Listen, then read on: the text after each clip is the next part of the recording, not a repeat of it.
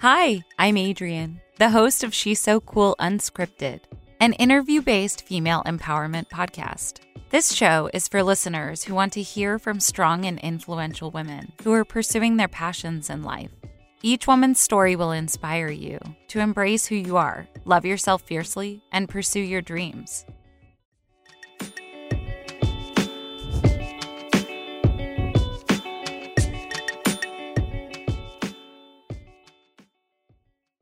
I'm really excited to release this bonus episode for you. For most of you, this is likely your first time hearing me go off script, which means you'll hear a whole new side of me and my personality. As you may already know, I normally post my unscripted episodes for the changemakers who pay for bonus content on Patreon. But I decided to release a Patreon-exclusive interview to celebrate hitting 25,000 listens. It blows me away that I have people tuning in from nearly 100 different countries around the world. If you want to see my 90-minute uncut interview with Ashley, you can visit patreon.com/SheSoCoolPod and sign up as a changemaker for access. The listeners who are a part of the She's So Cool community on Instagram voted for this episode in my stories. Instagram has been one of the best places for me to meet new listeners, get listener feedback, and create amazing relationships with the people who are tuning in. If you want to stay up to date on all things She's So Cool, see beautiful illustrations by talented women, and feel empowered, follow on Instagram at She's So Cool Pod. For those of you who are already a part of the She's So Cool community on Instagram, you'll know that I've released the names of the 10 women to be featured in the 3rd season of the show. If you haven't yet, hop onto my profile and check the Season 3 highlight for details. I'm currently running a call for voice memos and conversational interviews for these 10 episodes. If you're interested, click the link in my Instagram bio to set up your interview slot. Otherwise, feel free to send me a voice memo or ask me any questions via email at shesocoolpod@gmail.com. On this episode, I interviewed Ashley Flowers, the creator of the podcast network audiochuck. You likely know her as the creator and host of Crime Junkie Podcast, but she has recently launched 2 additional shows titled Full Body Chills and Red Ball. Ashley launched Crime Junkie with her best friend Britt Prawat in December 2017. Ashley doesn't produce her show just for the sake of entertainment. She also uses it as a platform to help spread the word about people who are missing, solve cold cases, and bring attention to active cases that are being underreported. I'm a member of the Crime Junkie fan club on Patreon, which gives me access to extra episodes and other bonus content. In one of her bonus episodes, she said, "I had not found my passion until this. I can't imagine what my life would be like without this show. This is the best thing I've ever done. I've never done anything in my life that I'm so proud of, and that has made me feel so fulfilled. I'm more proud of this than I've been of anything I've ever done." It's this passion that makes her one of my podcast role models, and why I thought she was such a good fit for She's So Cool Unscripted. You'll hear my excitement about being able to have the opportunity to chat with Ashley in this clip of me greeting her at the beginning of our interview. Hello! Oh my gosh, thank you so much for doing this. How are you doing? I'm good. I'm busy, tired, all of the above. You're so busy. You're so busy. And so I really appreciate you doing this. It means no problem. so much to me. You are like my podcast role model. And so this is a really big deal for me. I hope you're excited to dive in and learn about Ashley's journey to building her business, her views on the podcast industry, and the goals she has for her future. So before we get started, I do want to know, I was thinking about it as I was sitting here, and I was like, you know, if I could pick anyone to interview, it would be Ashley Flowers. Oh. I wonder who she wishes she could interview. Honestly, I'm trying to think. In the last year, I feel like I've met like every person that because when I think about like podcasting, like the people that I really looked up to, like when I got to meet Rabia Chaudhry and Susan Simpson, like, I mean, I've seen Rabia 100 times. I still get so flustered and I pass out every time I see her. So I think like that's how it would have been for me. And like when I met Patrick Hines for the first time, and now like we FaceTime every day. So I feel like there were those people for me, and I still get excited to see them. But I've gotten the opportunity to talk to most of them now. That's amazing. Yeah. And I just saw that you posted the announcement of how much money you raised. Can you talk about that? Yes. Amazing. Yeah, so we did this episode about some unidentified people. Recently, I'd come across the nonprofit DNA Doe Project. I'm obsessed with what they do. They're using this genealogy to solve, not to solve necessarily the cases, but to at least solve the first piece to like figure out who these people are. So we decided like, hey, like let's give all the Crime Junkie fans like a chance to actually help, because I think that's like the beautiful part about our listeners is they, like me, don't think it's just entertainment. They realize that these are real stories and real people and want to help. We're just all, working our day jobs and don't know how. So we did a big fundraiser where we created this Season of Justice design, is what we call this era of new crime solving. And yeah, we raised $17,500. I can't even believe it. That is amazing. Congratulations. That's huge. Yeah, I'm so excited. So how long did you dream about hosting a podcast before you actually launched your show? I don't know that it was too long, maybe like 6 months. I think, I started listening to podcasts in 2014 and like I didn't even really understand what it was. It was obviously Serial that got me into it. And slowly, because all the ones I, listened to at first were done by these like really big companies, NPR, This American Life. And it was like, took me a while to realize that these like people were just doing it out of their spare room and that maybe I could do it too. And then it was, I don't know what started exactly. It was this combination of working with Crime Stoppers and, I really was a crime junkie. I'd gone through all of the true crime podcasts, the one made by professionals, the one made by amateurs. And I just felt like a show was missing in all of that. And I was like, I think I can do it. I think I can tell a story and I think I can tell it in the way that people want to hear it. And again, I thought it was going to be like this cool hobby that maybe was like locally, like had a following, like a little indie podcast. So yeah, even when I was like, I'm going to do it, I never thought I was going to like do it and like have a podcast that's in like the top 10 of iTunes. Not top 10. You like hit number 1 at one point. I did. Isn't that weird?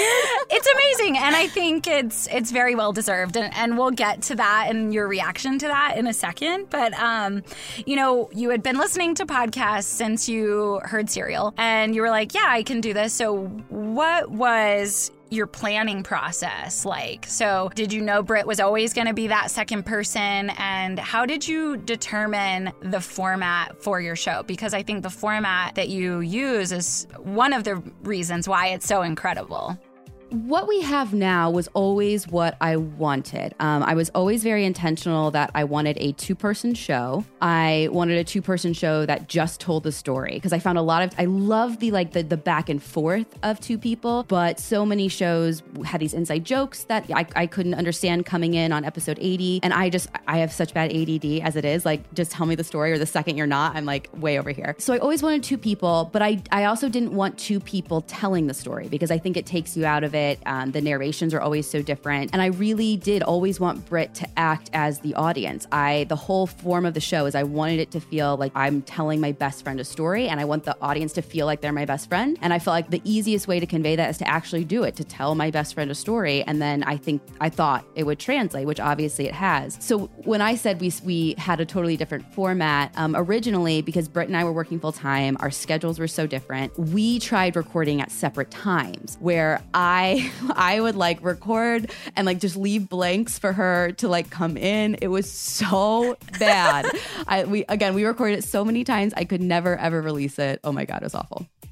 So early on in your experience creating your podcast, what was one of the biggest challenges you experienced, maybe within the first 6 months or first year? Honestly, the biggest challenge I had was other podcasters. When we came into the space, we didn't get a warm welcoming, to put it that way. Yeah. So that was the hardest thing for me because I felt like I knew I'd always worked for startup companies. So I treated my podcast like a startup business. I felt like I knew how to run that. I felt like I knew how to tell a good story. I felt like I knew how to research. Britt knew how to edit when we started. Now my brother edits. Like, I felt like I had all the right pieces, and I expected that I'd come into this new space and be welcomed with open arms. And because again, the whole point of my show was like, there just isn't enough content. I'm not taking the place of anyone. There's just more for people to listen to. And that was definitely not the attitude that I was welcomed with. Wow. So on what kind of platforms were you experiencing that? Social media, people reaching out through email. reviews on our show when we first started. How did you like overcome that? I can't imagine, because it's like, just because I exist doesn't mean that takes away from the value that you provide in your show. This is not competition. Yeah, and that's how I've always felt, and I think why I have such synergy. Me and Patrick Hines are now like podcasting BFFs. Is we both have this view that this is such a new space. There is room in this space for everyone, and we're not fighting for like a time slot on TV. This is like the beauty of podcasting. It's on demand, and we should be encouraging like other people to come into the space and start their own creative thing and do what makes them happy. So that's always been my take on it, and I don't know that everyone thinks that. Yeah, no, I think that's great. I mean, I can't imagine, working so hard on something and then having someone reach out and it was and of course it never crossed our mind. And Britt and I made the horrible, maybe best, but horrible at the time decision of we released the podcast. Her and I share the same birthday. We released the podcast the day before our birthday. So it was great because we got all these listens. It was taking off, but we also it was on our birthday that there was this firestorm of people just coming after us. And we're like, oh crap, people are mean. And this is the worst birthday ever. Oh my God. The day after your show launched, people were contacting you? Oh, yeah. Mm-hmm. That's insane. Yeah, it was crazy. But here we are. Yeah. Here we are later. Yeah. So at what point did you realize that your podcast had really taken off? I think it's all relative because Britt and I had no following before. We both worked very vanilla day jobs. We were not in entertainment or anything. So for us to, I think I remember hitting 4,000 downloads, and her and I were freaking out because we couldn't even imagine 4,000 people in a room. So that 4,000 people we don't know hearing our voices blew our minds. And so I think it's constantly just been changing. So and then we hit 4,000 and they're like, oh, do you think we could get to 10,000 people? And we're just constantly raising the bar for what we think success is for ourselves. And then obviously, then we hit number one and I'm I don't know what's going on anymore. Yeah, that's amazing. Yeah, I'm very much in that camp of every 1,000 is a big accomplishment. It is. And it's so funny because people I talk to that are starting a podcast, play it down. They're I only have 1,000 downloads. And I'm that's 1,000 people you don't know. Unless you're a celebrity who's starting their podcast, you have no following. That's crazy. I think people take it for granted now. And I don't know why, because it's such a big deal. Yeah, I really appreciate that perspective because I was watching this interview you did, I think with Cheddar, and they were yeah, you have 10 million downloads a month. And I literally melted. I melted into my couch. I was oh my it's goodness, a lot now. 10 million a month. I was just my jaw dropped. I just kept saying 10 million in such a good way. Wow, that is so incredible. That is possible. That is amazing. Yeah. Yeah. Incredible. I'm so proud of you. Thank you. Did you have any specific episode that really drove up your listenership? Yeah. And we knew this one was going to make or break us. It was our episode about Adnan Syed and what Serial didn't tell you. It was episode 20. It was such a nightmare. Britt almost killed me because we recorded it. She was up late editing it. And we were week to week at that point. And I listened to it and I was I'm trashing this entire thing. We're starting over. And we did that twice. It was, I remember the night before that went out, she was up at 3 o'clock in the morning. I was up at 3 o'clock in the morning. We both had to go to work the next day, down to the wire, because I was just so worried about this episode.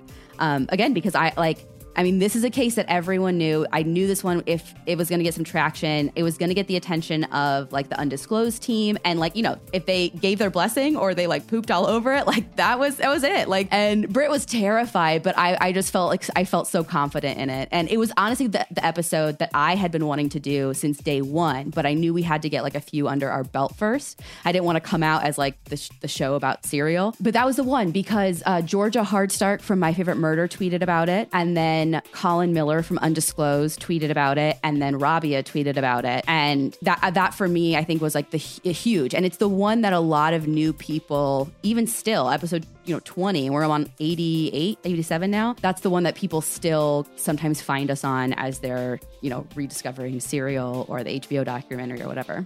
That's amazing. Wow. Was it huge when they retweeted it? Like, oh, wow. But then I remember when I was like sitting outside and Britt called me, and her and I we do our podcast together. We're like text friends, like our whole lives. We're on the computer together. We're texting. We like never call each other. And I was like, oh my God, something's horribly wrong. Like, again, things were still like a little tumultuous with the podcast. I was like, everything's blown up. Like my world's over. And she was like almost crying because she had listened to My Favorite Murder for a long time. I had not. And she was like, Georgia tweeted about our episode. Like, this is game changing. She was freaking out. It was such a cool feeling. Yeah. And I feel like I'm living that on a much smaller scale.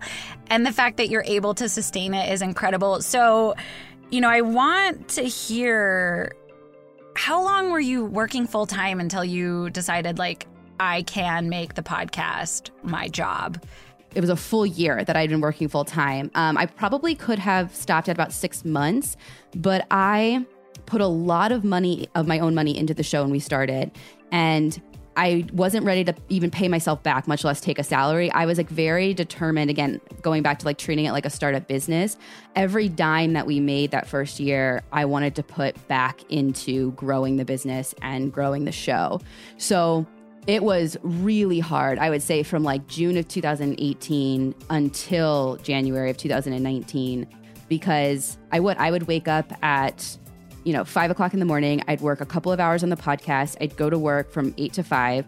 I'd come home. I'd work from like 5 to 10. I'd go to sleep. And then on the weekends, I'd have to do like 12 hours on Saturday, 12 hours on Sunday. Like, I didn't see my friends. I didn't really see my husband. We had just gotten married.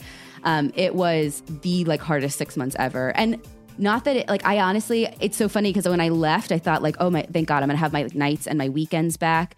But it all kind of worked out perfectly, because when I ended up leaving my job was right when we got the Rolling Stone like mention of like one of the best true crime podcasts. And so then like everything took off in a whole new way. So now like the time, I really still have 2 jobs. I feel like there is running the business of AudioChuck, which is now really like a 9 to 5. And then I'm still doing my podcasting, which is the researching, the writing, the recording, the editing. So now I still have 2 jobs. It's just all for the same thing now. So what are you doing with AudioChuck? Yeah, like everything. When it was just Crime Junkie, it's just like the really boring stuff. It's like, it's the marketing, it's the PR, it's the meeting with my accountant and keeping my books and like just doing all of that stuff, the advertisers, everything. Now Crime Junkie, I mean, again, it still takes all of that, but I am looking at doing other shows. So I've got a show that I'm working on, just like a little mini series with the Indiana State Police that I'm super excited about. I am going to be partnering up with somebody. We haven't made the announcement yet, so I can't like talk in detail, but partnering up with somebody and launching another show in January of 2020.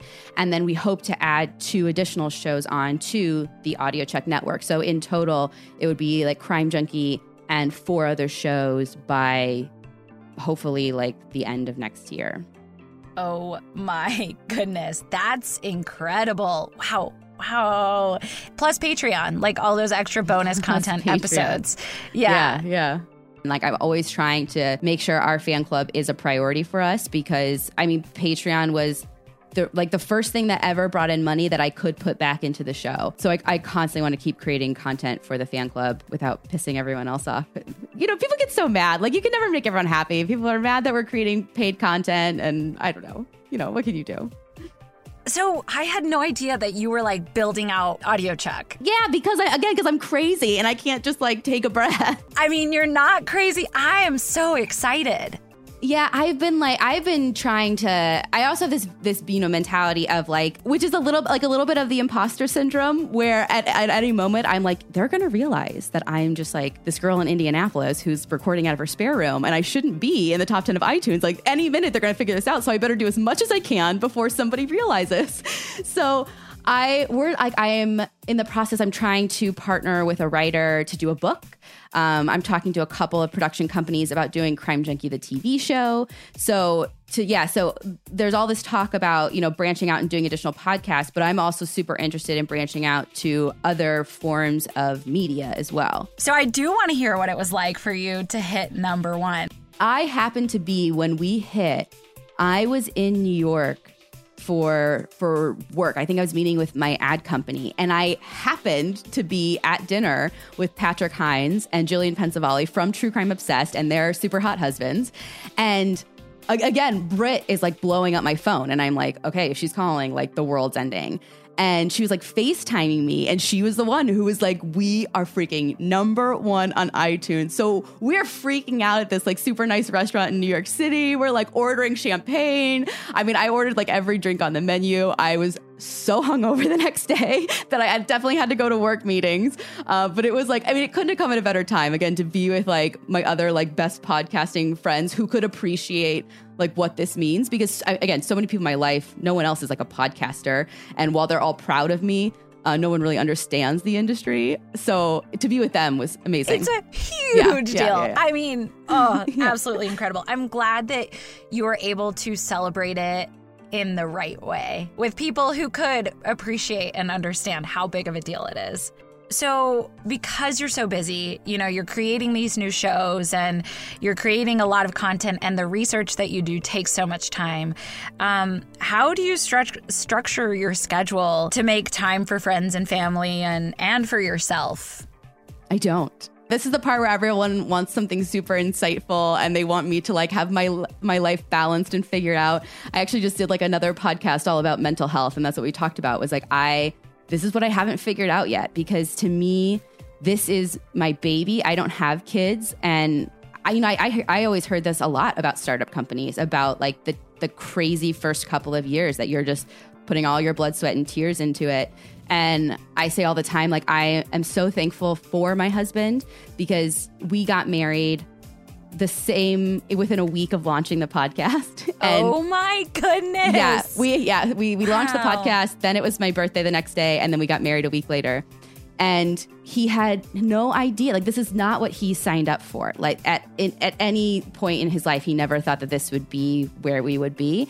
And he's been so wonderful in not making me choose, like, between, you know, him or the show.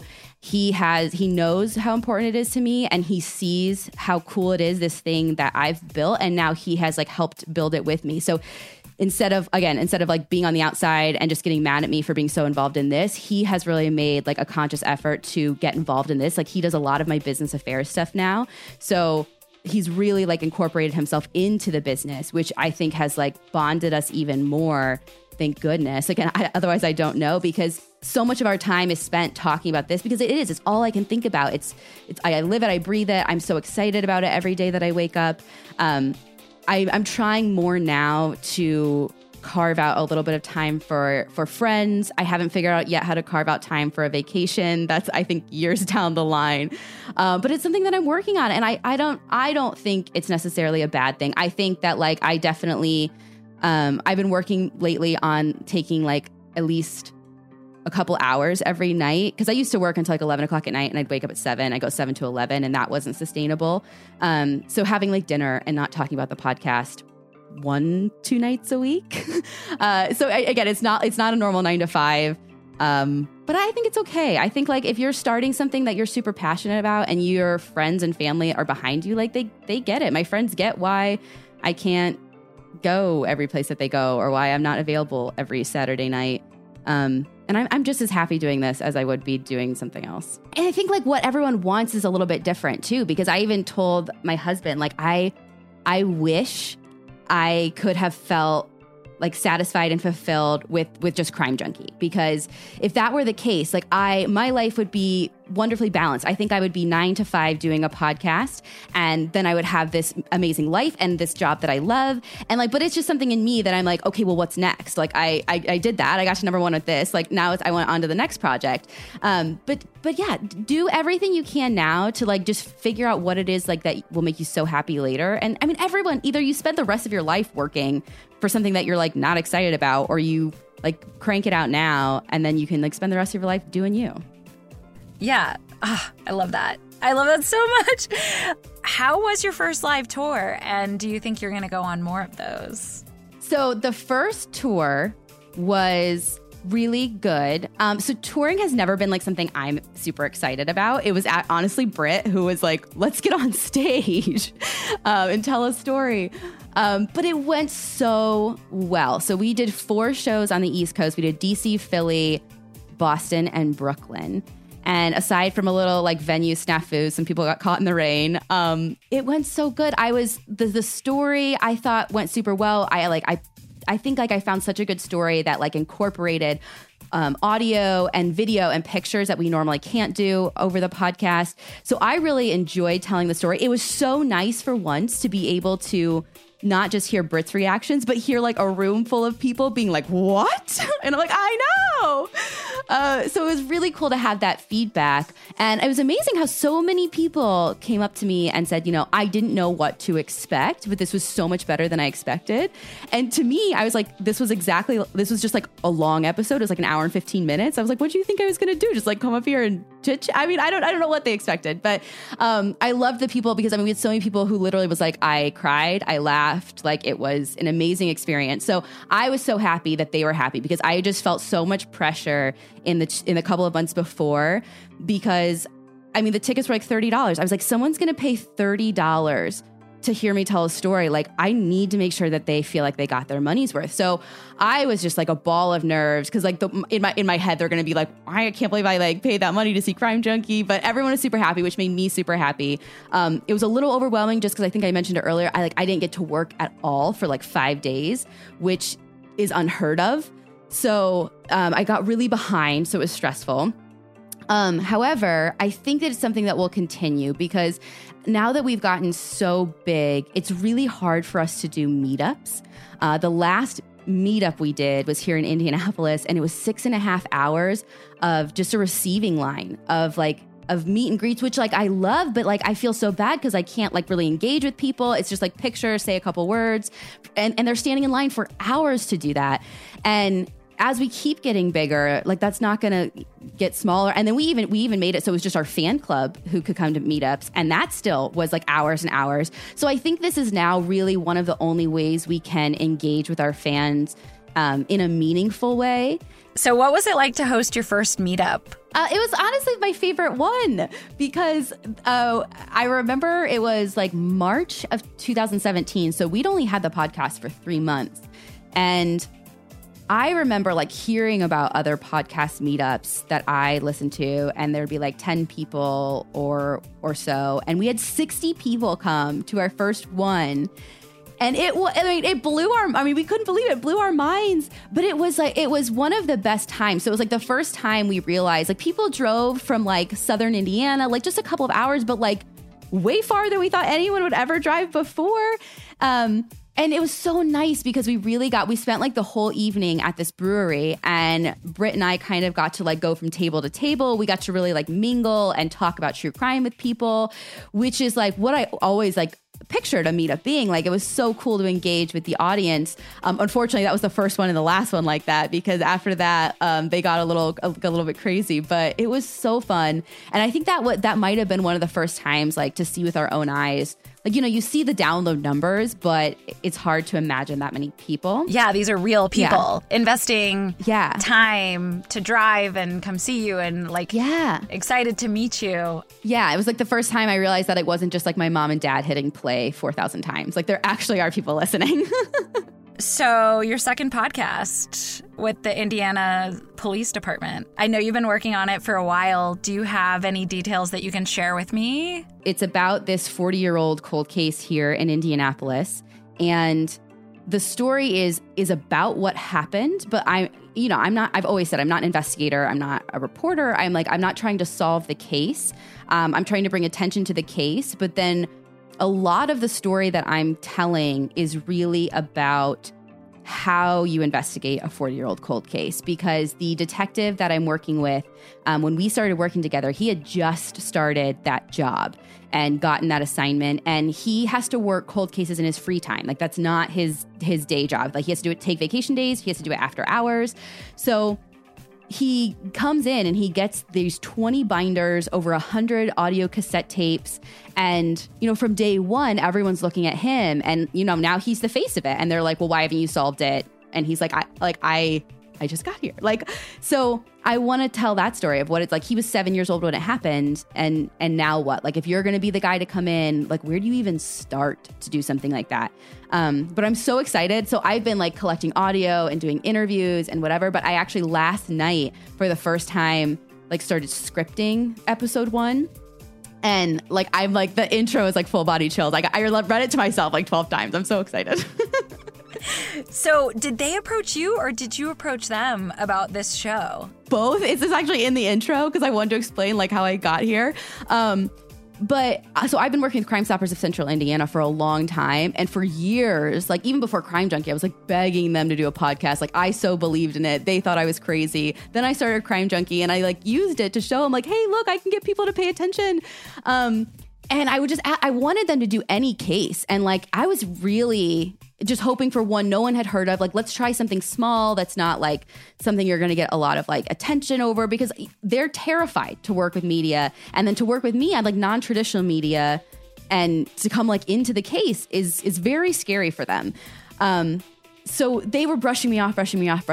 Well, I kept getting a lot of requests for this case. It's the Burger Chef murders. So I'd been getting a lot of requests. So I was just going to do a Crime Junkie episode. But like one of the things we always say is we try and either do an underreported case or we have a new spin on a big case. And this one was huge in Indiana. So I was like, there's just no way I can like do this in a new way. So I reached out to some of my contacts at Crime Stoppers and I said, could you just like get me an interview with a detective for this case? I think it would at least like elevate the episode if I could hear from somebody in the investigation. And they're like, I'll check, you know, they don't really like media, blah, blah, blah, blah. So I was like, okay. So I was like, you know, if they call me back and do it, I'll do the episode. So they called me out of the blue. I mean, I hadn't heard anything in months. And they call me out of the blue and they're like, you know, we want to do a whole series on this.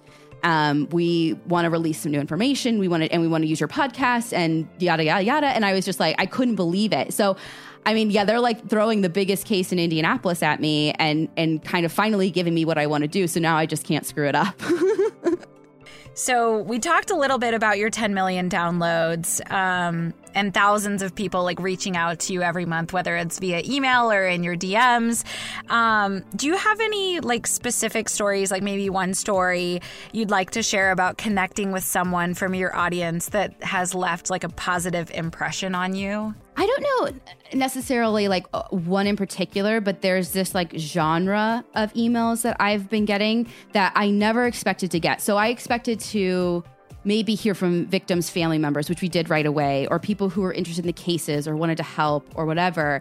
But the one like very unexpected aspect of this podcast was we have gotten so many emails from people who in some way or another have basically said like, I'm going through one of the hardest times in my life for X, Y, or Z reason.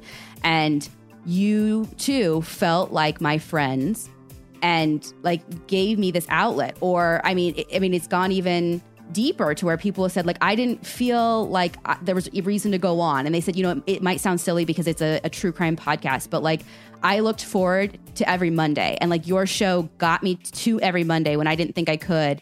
And then just that like push like helped me like get on the right path with my mental health. And so to get, and I mean, some very like some beautiful stories about people who I tell the story. My husband, was trying to help me. We get hundreds of emails a day. And I was like, one of the things you could do is like help me go through the email inbox. And I was like, why don't you just try one and see how you would respond?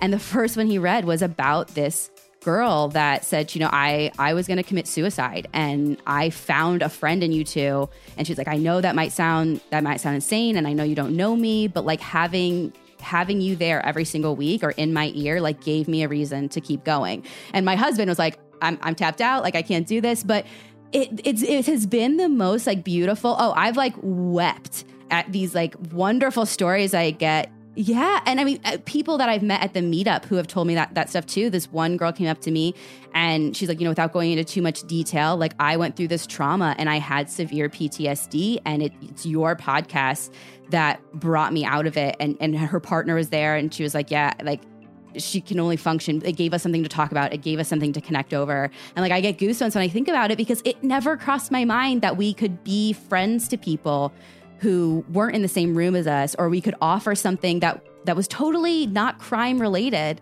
to people, but it has been the coolest aspect, I think, of the show that I never intended, but has been so beautiful.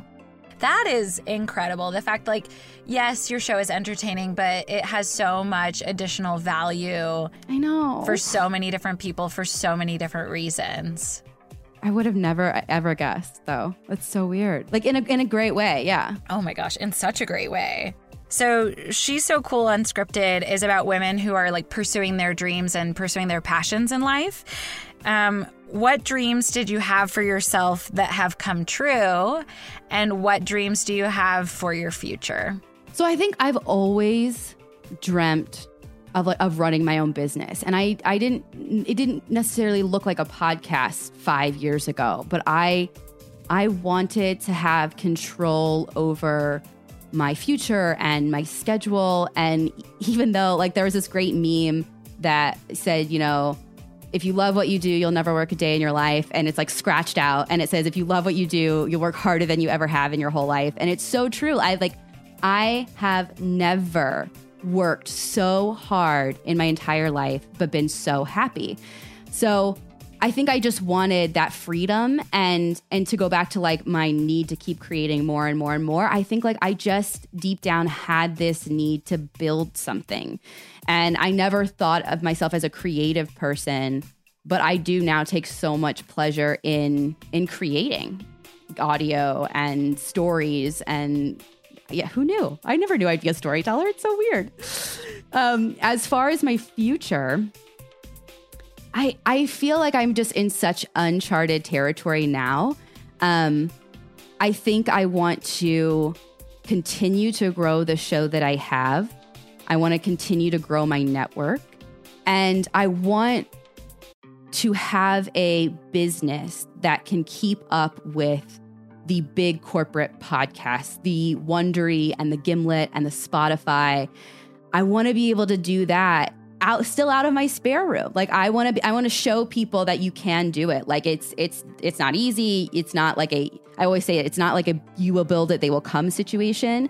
But I want to be able to, as the landscape changes, because I think podcasting is changing so fast. My goal is to create a sustainable business that can compete with, like, these larger companies. Which is amazing, because I think your show and another show are the two ones that communicated to me that, like, you can do this too. You know, you don't have to have a business or be in a network, or, you know, you can be in your closet and record a show and people will listen to it if you believe in it and you think that people want to hear what you have to say. And so I think it's so critically important that is a message that you're sending out, because I probably wouldn't have started my show if it weren't for you. So it's like, I'm so serious. So it's like the ripple effect of you so crazy creating your show is even beyond listenership and inspiring other people to start their own shows, and, like, their lives are changed because of that.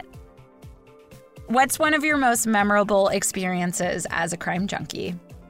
So much of it's spent in this room. I think, honestly, like, this is so recent, but when we came out at our live show in Boston, it was 1,100 people screaming when they heard the theme song, and I started weeping on stage. Like, I came walking out crying, Brit's crying, like, we look absolutely ridiculous. I was like, you guys, I swear I'm not even drunk. Like, it was just the most overwhelming feeling. And I think that was, like, to date, just, like, the most mind-blowing part of all of this, because I can believe people want to listen in their car.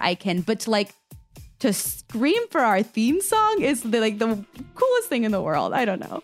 That is super memorable. That's a great example. So, do you have any big bucket list items that you're hoping to cross off this year?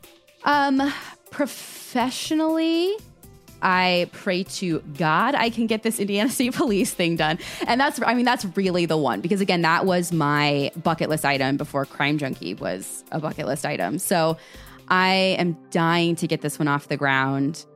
Personally, I was going to say I'd love to, we were going to go to Europe, then now we can't because the tour. So I had to put that off for another year. We'll see. I told Eric, I was like, worst case scenario, I'm just going to work myself to death for 5 years. And then I'm just going to like disappear from the podcast scene. He's like, you're going to piss a lot of people off. And I was like, yeah, probably. That was my last question. So do you have any questions for me? I'm not assuming that you do, but I want to give you the opportunity to ask me any questions if you have any. Yeah. So where do you want to be? Like, what are your goals for this year? If you're interested in hearing my response to her question, become a changemaker by visiting patreon.com/she'ssocoolpod. Thank you so much. Thank you for everything, and hopefully we'll talk soon. I want to extend special thanks to Ashley for taking time out of her busy schedule for this interview. You can follow her on Instagram at IndieAshFlowers, and you can tune in to any of her shows wherever you find your podcasts. And I want to thank you for tuning in. If you want to see my 90-minute uncut interview with Ashley, you can visit patreon.com/she'ssocoolpod and sign up as a changemaker for access. If you liked what you heard, please leave a 5-star review and tell your friends and family to listen. If you have any questions or suggestions, please feel free to email me at she'ssocoolpod@gmail.com. You can also see the show notes, sign up for email updates, and provide episode suggestions on she'ssocoolpod.com. The cover art was created by Gabrielle Bourgeois, and the music was created by Broke for Free.